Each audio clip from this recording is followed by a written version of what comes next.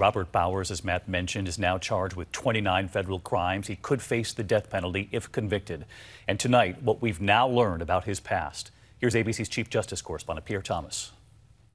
At that court appearance, a judge decided whether Robert Bowers could get bail. That was quickly rejected. If ultimately convicted, he will likely face the death penalty.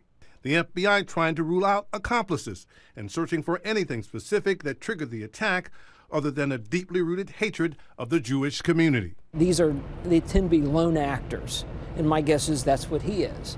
But you want to make sure. For example, could someone have helped him get an AR-15? What was the triggering mechanism?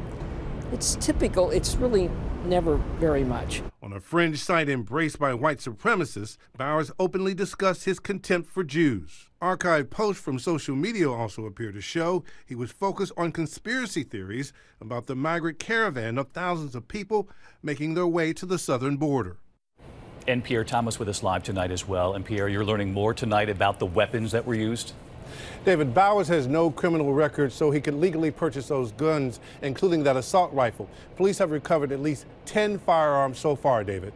Pierre Thomas with us again tonight. Thank you, Pierre. Hi, everyone. George Stephanopoulos here. Thanks for checking out the ABC News YouTube channel. If you'd like to get more videos, show highlights, and watch live event coverage, click on the right over here to subscribe to our channel. And don't forget to download the ABC News app for breaking news alerts. Thanks for watching.